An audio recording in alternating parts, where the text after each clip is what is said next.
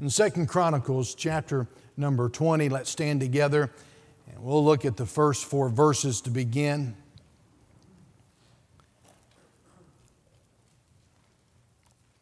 It came to pass after this also that the children of Moab and the children of Ammon, and with them other beside the Ammonites, came against Jehoshaphat to battle.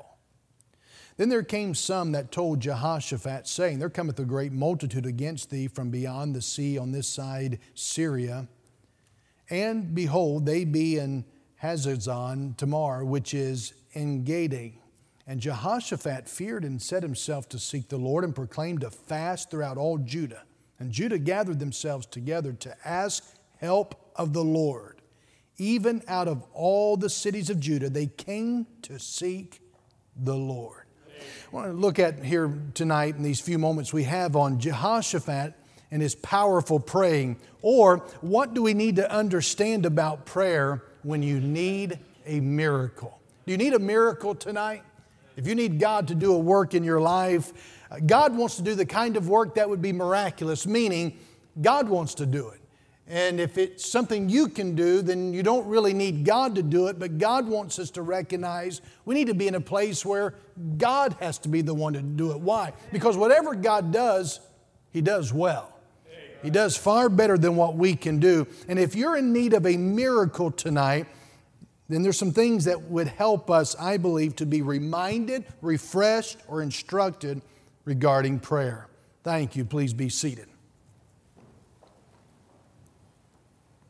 Have you ever been in a situation where you or your children needed a miracle, but you didn't know where to turn? Have you ever felt like everybody had conspired against you and everything was coming down on you and you've just flat out needed a miracle?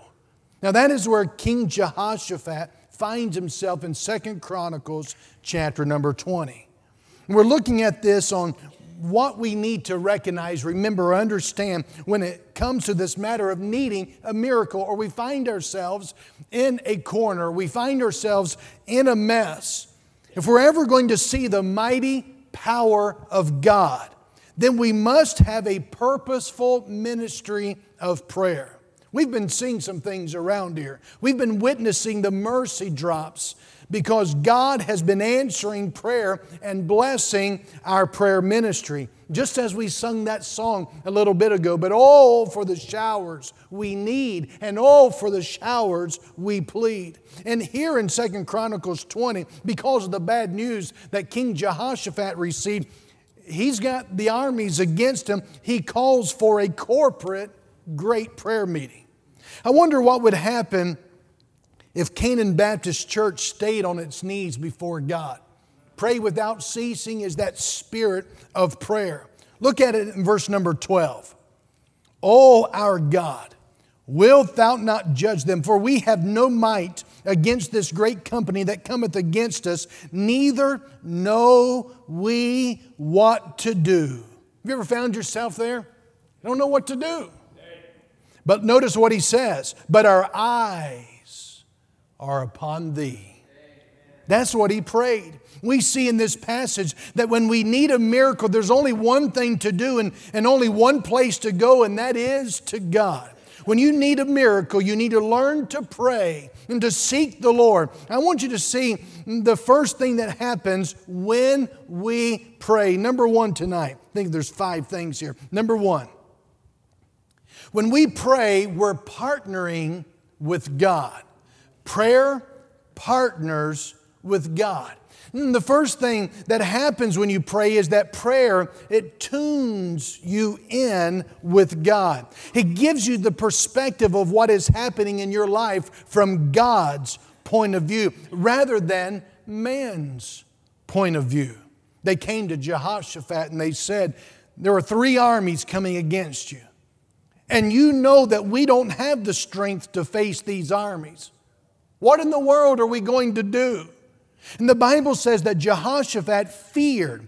That's what happened. He feared. And he set his face to seek the Lord his God, and the whole nation began to pray.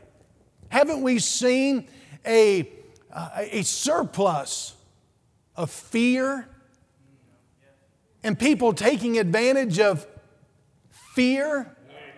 Jehoshaphat was one who was truly afraid, but he did something about it.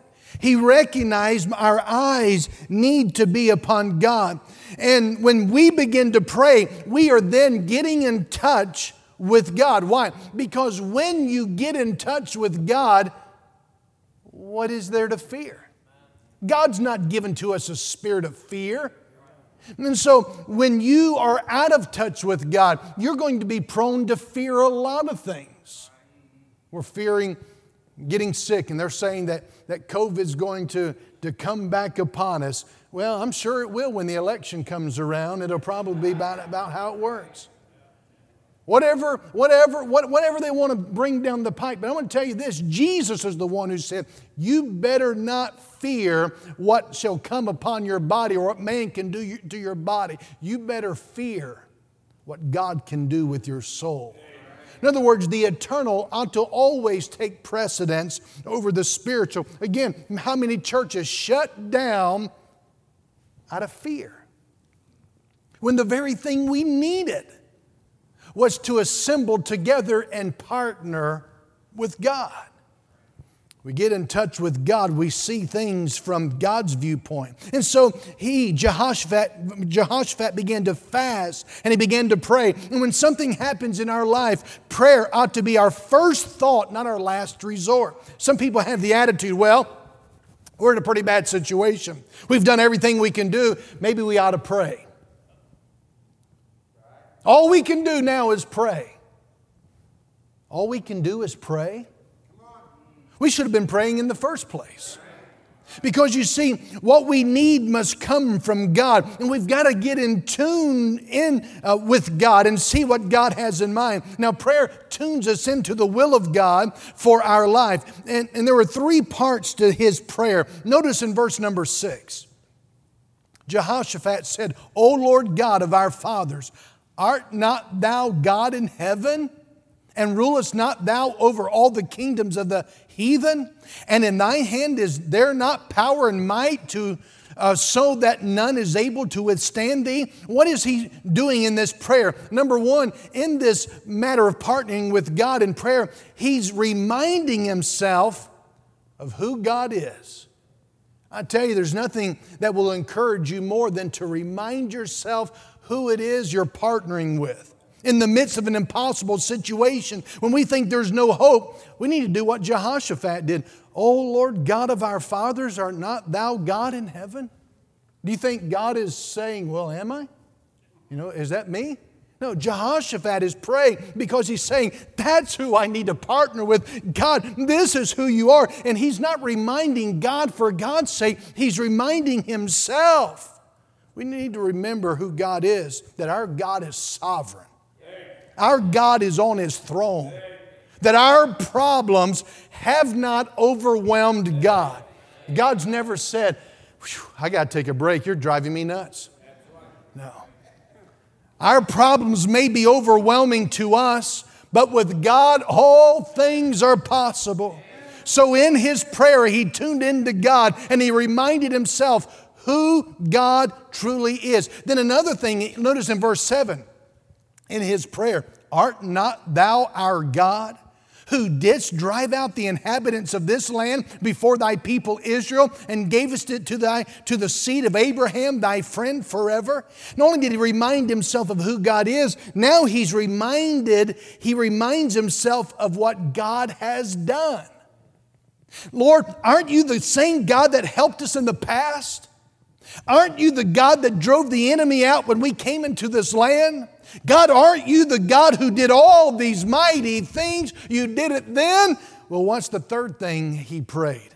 Well, why is he reminding himself of who God is? Why is he reminding himself of what God did? Because the third thing he's asking in the remaining prayer is this: God, do it again. Do it again. He said, God, how about a repeat performance of your mighty power? God, how about doing for us now what you did for us way back then? And that's what he's saying in verse number 8 and 9 and 10 and 11 and verse number 12. He's saying, God, do it again. Listen, if you're facing an impossible situation in your life and you need a miracle from God and only a miracle will do, then tune into God through prayer. Partner with God in prayer, and you will remind yourself of who God is, and you will remind yourself of what God has done, so that you can then more effectively and engagingly pray, God, would you do it again? I want you to see a second thing. When we pray, it shows our dependence upon God. Prayer shows our dependence upon God. Why are we putting such an emphasis upon prayer? Well, because Jesus prayed, and if Jesus is God and He prayed, then how much more should you and I, who are not God, should be praying? Why did Jesus pray so much? Because He said, everything that I do not do independent of my Father, meaning I'm dependent upon the Father. And if He was God depending upon His Father, then how much more should you and I, who are not deity, be dependent upon God? You know why you don't pray? It's because you're not depending upon God. See, he confessed his own inadequacy and he confessed God's mighty power. Notice in verse number 2. He says, then there came some that told Jehoshaphat, saying, there cometh a great multitude against thee. Verse 3, so Jehoshaphat feared, and he set himself to seek the Lord and proclaimed a fast throughout all Judah. See, God's power is what he was in need of. And he placed his situation before the Lord, and he acknowledged his weakness, but he also claimed God's power. Life's troubles often will overwhelm us, bringing us face to face with our own helplessness. And that's what bothers us a lot of times. We're so reminded at certain crises, I'm just human. And that's what God wants us to remember. Because in our humanity, we are not God. But He is.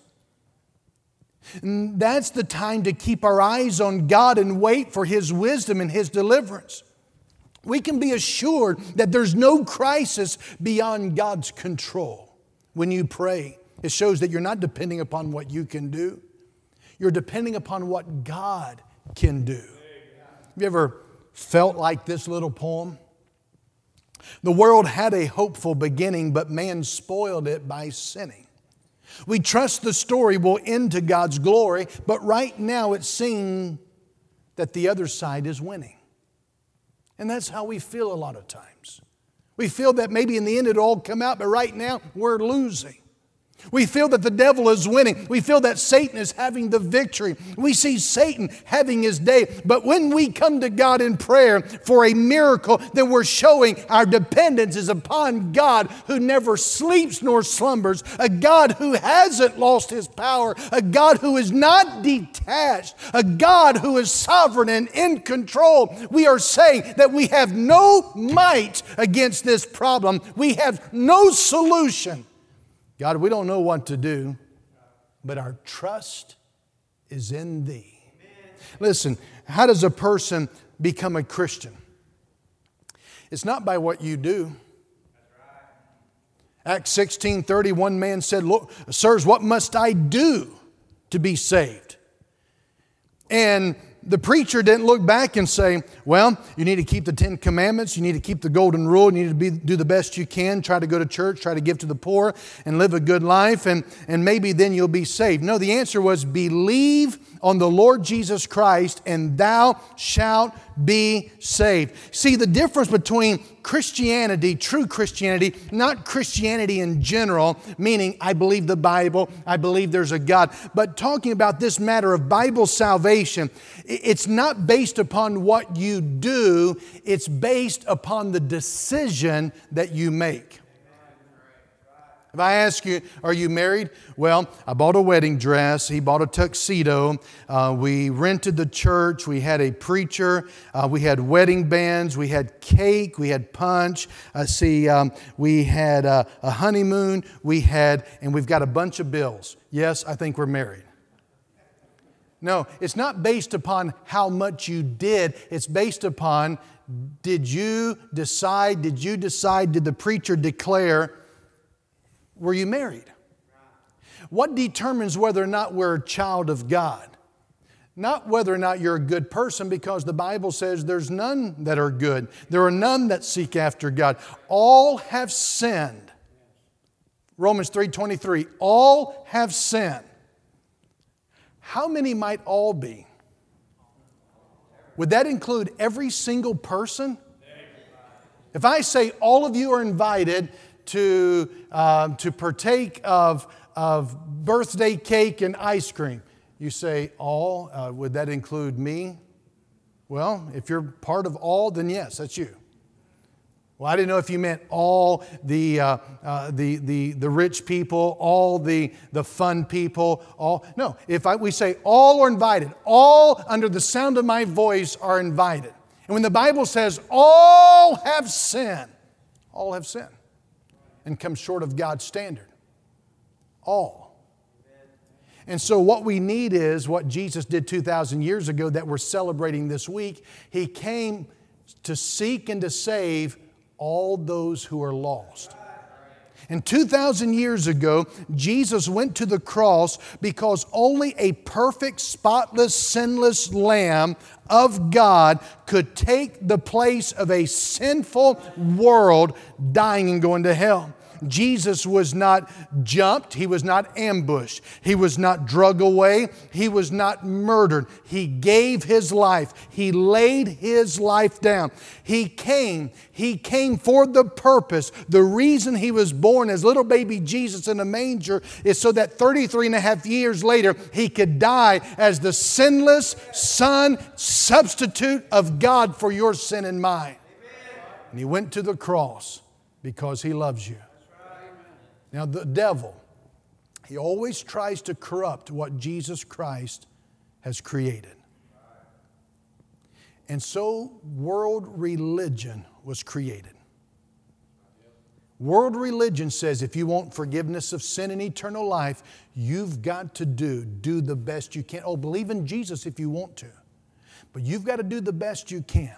And one of the great problems with doing anything to get forgiveness of sins, eternal life. Whether it be taking catechism or communion or church membership or baptism or sprinkling or the good golden rule or the 10, 20, 30, 613 commandments, whatever it might be. When you begin to do something to get eternal life, forgiveness of sins, a home in heaven, then you're saying, Jesus, what you did is not enough. See, you don't get into heaven because of your good intentions. You only get to heaven because the one who lives there takes you there. You can't buy a place in heaven. You can't rent it. Do you know you can't sneak into there either? The only way you can get there is by making a decision to put your faith and your trust and your dependence upon the only one who can save you. Somebody comes to me and says, "Preacher, would you save me?" If I could, I would, but I can't. Why? Because I'm not a Savior. I didn't die for you. Even if I did die for you, I wasn't resurrected. And even if I was resurrected to save you, I wasn't sinless. For all have sinned. All have sinned. Somebody even said that the only reason why the Pope thinks he's sinless is because he's not married. If he were married, his wife would tell him otherwise. Because the Bible says all have sinned. All have sinned. All need a Savior. Listen, based upon the religion of the world, no one, based upon religion, world religion, whatever that religion may be, no one knows if they've done enough. So when someone tells me I'm this or this or this or this or this or this or this or this or this or this, and I'm doing the best that I can, the question is, if you died right now, are you 100% certain that all of your sins, your past sins, today's sins, and even your future sins are washed away and you right now have eternal life? Are you 100% sure? And they might be able to say, because they think I've done enough today. I've gone to confessional. I've kept the golden rule. I haven't shot anybody. I haven't cussed anybody out today. I haven't thought any bad thoughts about my mother-in-law. So today I'm up to speed. And yes, if I died right now, the account is settled and I'm good to go if I died right now. So that's why we ask the question, if you died right now or if you die 5 years from now, are you right now 100% certain that all of your sins, all of your past sins, all of today's sins, and all of your future sins are right now forgiven and you right now have eternal life? And no religion of this world can say, I am 100% certain. Why? Because any religion that has works built into it, you got to be baptized. You got to keep the 10 Commandments. You've got to live a good life. You've got to make sure your confession is up to date. You will never have done enough. Amen. That's right. But there was one who loved you 2,000 years ago. And He came to this earth and He walked because He loves you. Romans 5:8, but God demonstrated His love toward us, in that while we were yet sinners, Christ stretched out His arms and He died for us. Why? Because you could never do enough to get into, you could never do enough to get to heaven. So you say, how do I get to heaven? You've got to know this, sin is your problem. Sin is your problem. The Bible says, commandment number 3, don't you take God's name in vain. You ever said, oh my, and you plug in God's name? You broke commandment number 3. That's right. Commandment number 5 says, honor thy father and thy mother. It doesn't say obey mom and dad, it says honor. Obey means to do what your parents tell you to do. Honor means to do it with the right attitude. Anytime you ever sighed a sigh of disgust, roll your eyes, talk back, you broke commandment number 5. In fact, the Bible says in commandment number 9, don't lie. How many lies do you have to tell in order to be a liar? How many murders do you have to commit in order to be a murderer? 1. So one time you violate commandment number 3, you're called a sinner. One time you violate commandment number 5, you're called a sinner because you dishonored your parents. The Bible says commandment number 7, thou shalt not commit adultery. Adultery is, yes, when you break your wedding vows, but Jesus said adultery is also when a man looks upon a woman to lust after her. He's guilty of committing adultery with her already in his heart. In other words, we've mentioned just a few out of the 10 commandments, and there's 613 of these. The commandments were never given to help you get into heaven. The commandments were given to show you you need a Savior to take you there. Sin is your problem. Hell is the consequence. Are you remembering Jesus preached more on hell than He did on heaven? And by the way, there is no purgatory.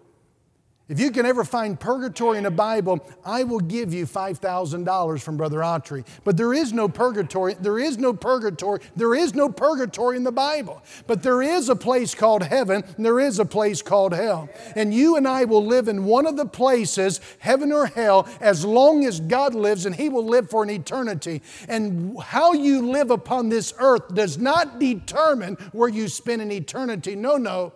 The decision you make with Jesus determines where you spend an eternity.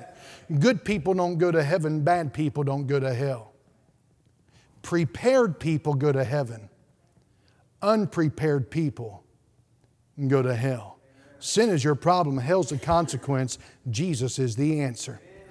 We don't preach religion. You don't need more religion. You need Jesus. That's a relationship. And when you realize I am a sinner, I am deserving of hell, and Jesus is the answer. I don't want my sin. I don't want to go to hell. I need Jesus. What do I do? If you were drowning and you realize I'm not going to make it, They think I'm swimming, but I'm not. I'm going under, and they're not noticing me. What would you do? Help! And anyone who's concerned and aware would see, that's all I need to know. But how much more significant is the one who died for you when you recognize sin is your problem, hell's a consequence, you need Jesus, and you cry out, Lord, help. And you cry out to Him. You think Jesus is going to say, well, I think you need to work for it a little bit more. No, that's why He came. And when you cry out, Lord, save me. Now, He didn't come to save you from a bad job. He didn't come to save you from your physical illness, though He can. But what good would it do if He helped you out with your job and helped deliver you from cancer, but you die and go to hell? He ultimately came to save you and I from sin and hell. How do you get saved? You put your dependence upon the Savior. Was there ever a time where you put your faith and your trust and your dependence upon Jesus? You say, I'm a member of a church. What does that mean? It means you better get saved, because a church cannot save you. It cannot, it never has, it never will. It doesn't have the capability. You say, I've been baptized many times. You can drink the baptismal water. It'll not wash your sins away. You better get saved. Was there ever a time you knew sin was your problem, hell was your consequence, Jesus was your answer? I don't want my sin. I don't want to go to hell. I need Jesus. You say, preacher, you're making me uncomfortable. 5 seconds in hell, you'll be uncomfortable for the rest of eternity. I'm not here to make you uncomfortable. I'm here to tell you there's a Jesus that will change your life and your eternity. So when you and I get saved by depending upon Him, no wonder we want to spend time in prayer, because it shows our dependence upon the one who saved us. I got to quickly hurry. I want you to see the third thing. Prayer focuses our attention on God rather than circumstances.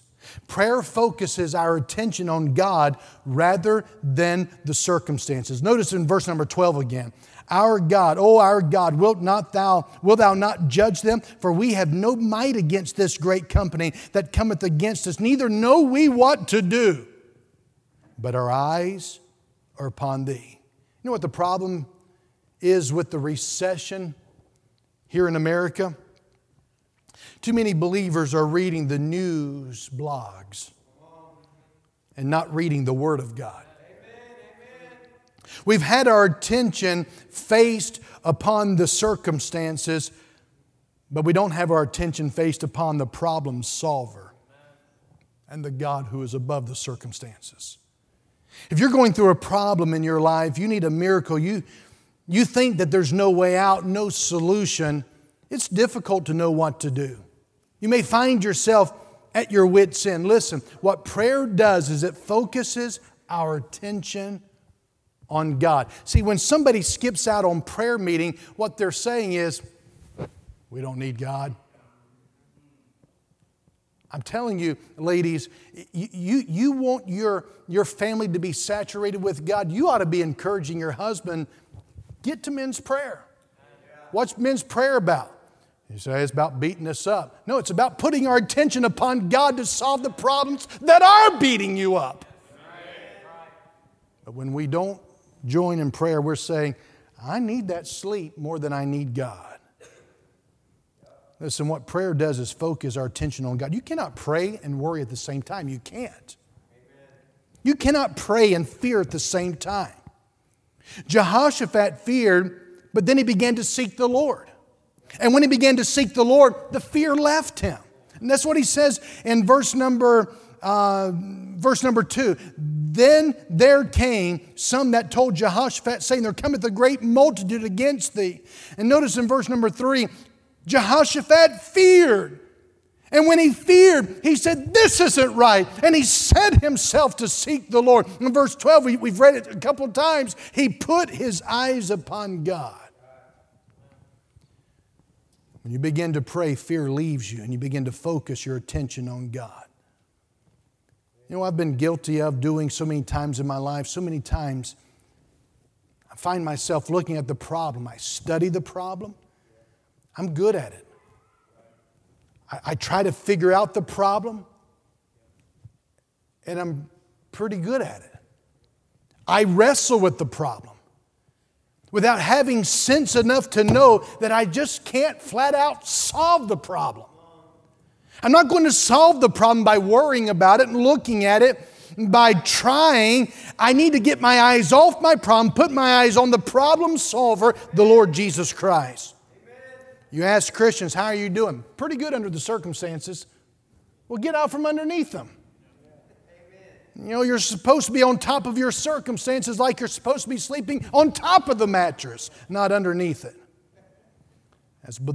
As believers, the Bible says we have victory through our Lord Jesus Christ. So get our eyes off the problems. Corrie ten Boom said, look at the world around you, you'll be distressed. Look within, you'll be depressed.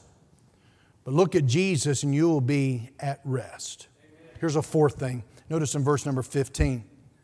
And he said, hearken ye all Judah and ye inhabitants of Jerusalem, and thou King Jehoshaphat. Listen, thus saith the Lord unto you, be not afraid nor dismayed by reason of this great multitude, for the battle is not yours, but God's. Wasn't he the king? Weren't they coming down on him? And you can look at it and say, I'm in this situation, it's got my name on the bill. I'm the one in this conflict. But what happens when we pray is that number 4, prayer places our problem in the hands of God. See, a lot of us have stooped shoulders from an Atlas complex. Remember Atlas, the mythological figure who carried the world on his shoulders? So many of us are trying to carry the problems of life on our shoulders. We're trying to handle the problems that belong to God. If you're a child of God today, your problem is God's problem because you belong to God. This is God's church. This is God's business. We belong to Him. It's in His hands.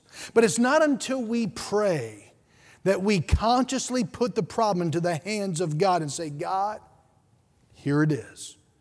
A lot of us are tired and weary and worn out and depressed and discouraged because we've been trying to handle the problems that only God can handle. And if we'll give those things to God and get out of the business of managing the problems of the entire world and trying to run our own lives and try to solve our own difficulties and just say, Lord, I belong to you. This is a problem. It belongs to you. God, I'm sick and tired of being sick and tired. I turn it over to you. I place it in your hands. Then God will be in the business of working miracles in your life. Number 5. This is the last one. Notice in verse 17. Notice, God says, ye shall not need to fight in this battle. Now notice it. Set yourselves, stand ye still, and see the salvation of the Lord with you. O Judah and Jerusalem, fear not, nor be dismayed. Tomorrow go out against them, for the Lord will be with you. And Jehoshaphat bowed his head with his face to the ground. And all Judah and the inhabitants of Jerusalem fell before the Lord. What's the next word? Worshiping the Lord. And the Levites of the children of the Kohathites and of the children of the Korhites stood up to, what's the word? Praise the Lord God of Israel with a loud voice on high. Number 5. Prayer, it glorifies God in advance of the answer. Prayer glorifies God in advance of the answer. So he says in verse 17, you don't need to fight this battle. So that means that they get to stay home. They don't have to do anything. No, they still have to go out. But God says, I'm going to take care of it. You've got to trust and you've got to obey. Peter had to step out of the boat. David still charged Goliath. But God is the one who's fighting. And so he says to them, the battle is the Lord's. You don't have to carry it on your shoulders. You've got to go. You've got to engage. But you don't carry this weight on your shoulders. God does. And he says to them, stand ye still. Meaning, stand firm in the Lord. Stand ye still and see the salvation of the Lord. And then we saw in verse 21 what happened. Well, He appointed singers. Notice in verse 21, and when He had consulted with the people, this is all before the battle. When He had consulted with the people, He appointed singers unto the Lord that should praise the beauty of holiness as they went out before the army, and to say, praise the Lord, for His mercy endureth forever. Now, how do you like that for a battle plan? What do you think MacArthur would have done with that battle plan? General Patton would have had a heart attack. Because before the battle actually occurs, God says, here's what I want you to do. The choir's going to go out. The musicians are going to go out in front of the army. And Brother Autry, he's going to lead in, God is so good. He's so good to me. Yeah, you say, that's great. I'd like to see that in movie form. I bet that would have been really good. And God says, I want you to see it in your form. What kind of battle plan is that? For the choir to lead the army. But you see what God is doing is He's giving us an example of the power of praise in an impossible situation. Let me ask you about the problem that you're facing in life. The thing which you need a miracle from God and an answer from God for. Have you thanked God? Have you already thanked Him for how He's going to answer it? Have you thanked God for how He's going to do it? How is God going to get the glory for Himself in the midst of it? How is God going to give the victory? See, when are you going to start praising God for that? When are you going to? One of the beautiful things in our prayer meetings is to watch the spirit of prayer turn into a spirit of praise. When are you going to start praising God for it? You say, well, whenever God does it. No, you're missing it. Do you know that there's a difference between praise and gratitude? See, gratitude is thanking God for what He has already done. That's just gratitude. Somebody gives you something, you say, thank you.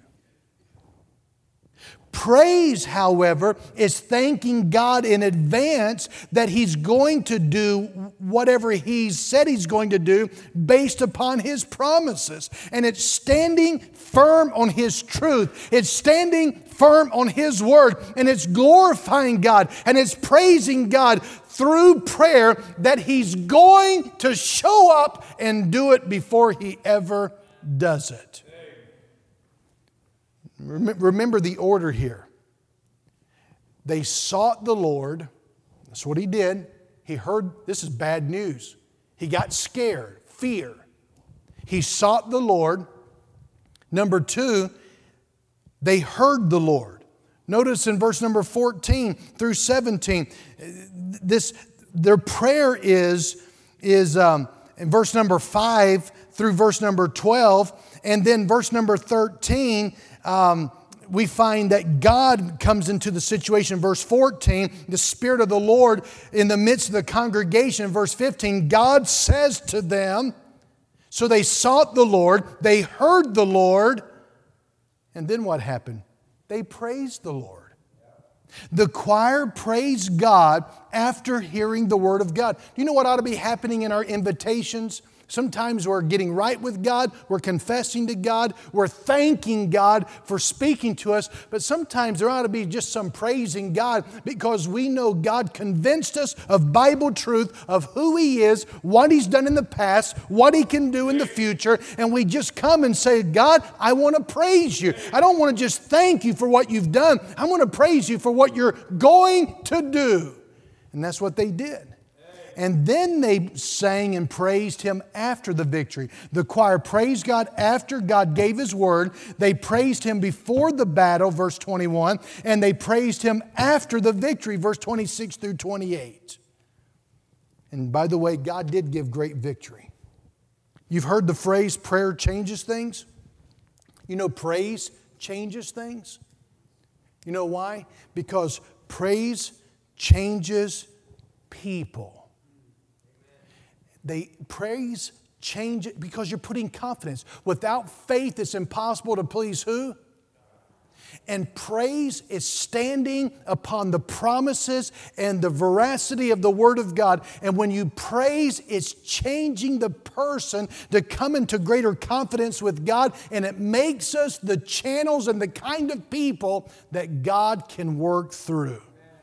True praise, it involves faith, it involves hope, and it involves love. The greatest of the Christian's armory. Do you need a miracle today? Then come to God in prayer. Place it in the hands of God. Show your dependence upon God. Focus on Him, not your problem. Begin to praise Him for the victory before the victory comes. And then when the victory comes, your life will be a testimony to Jesus. This is a powerful example, Jehoshaphat, for Christians as to how to respond when a crisis occurs and how we can prevail with God's strength. If you're going through an impossible situation, it's just a blessing in the making. Let's stand together, please.